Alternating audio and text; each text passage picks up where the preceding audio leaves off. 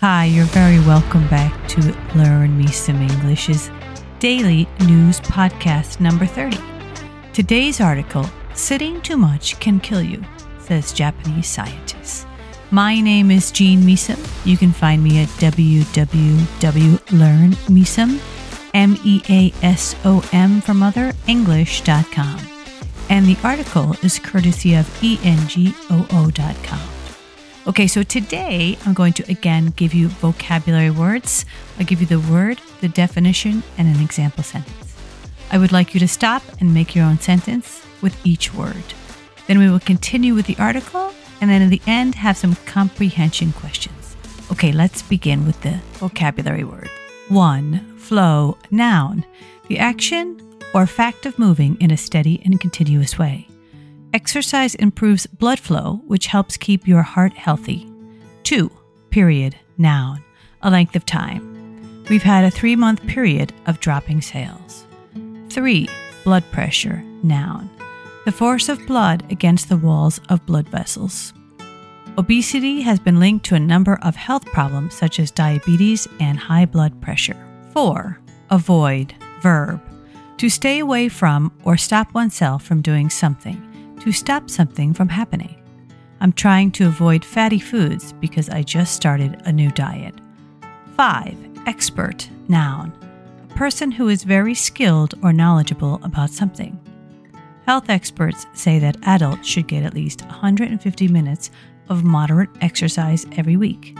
6. Benefit, noun, a positive effect that something has or provides. The new findings bring into question earlier advice about the health benefits of drinking wine. Okay, now to the article. Sitting too much can kill you, says Japanese scientist. How much time do you spend sitting each day? Driving to work or taking a train, you're probably sitting. If you work in an office, you may be sitting at a desk or at a computer.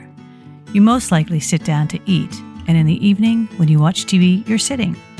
It all adds up to a lot of time. And according to Koichiro Oka, a professor at Waseda University in Japan, sitting too much is really not good for you. Speaking to the student magazine Waseda Weekly, Oka said that people who sit 4 to 8 hours a day are 11% more likely to die early than those who sit less than 4 hours a day, and the health risk increases the longer people sit. But why is sitting too much so bad for you, and what can we do about it?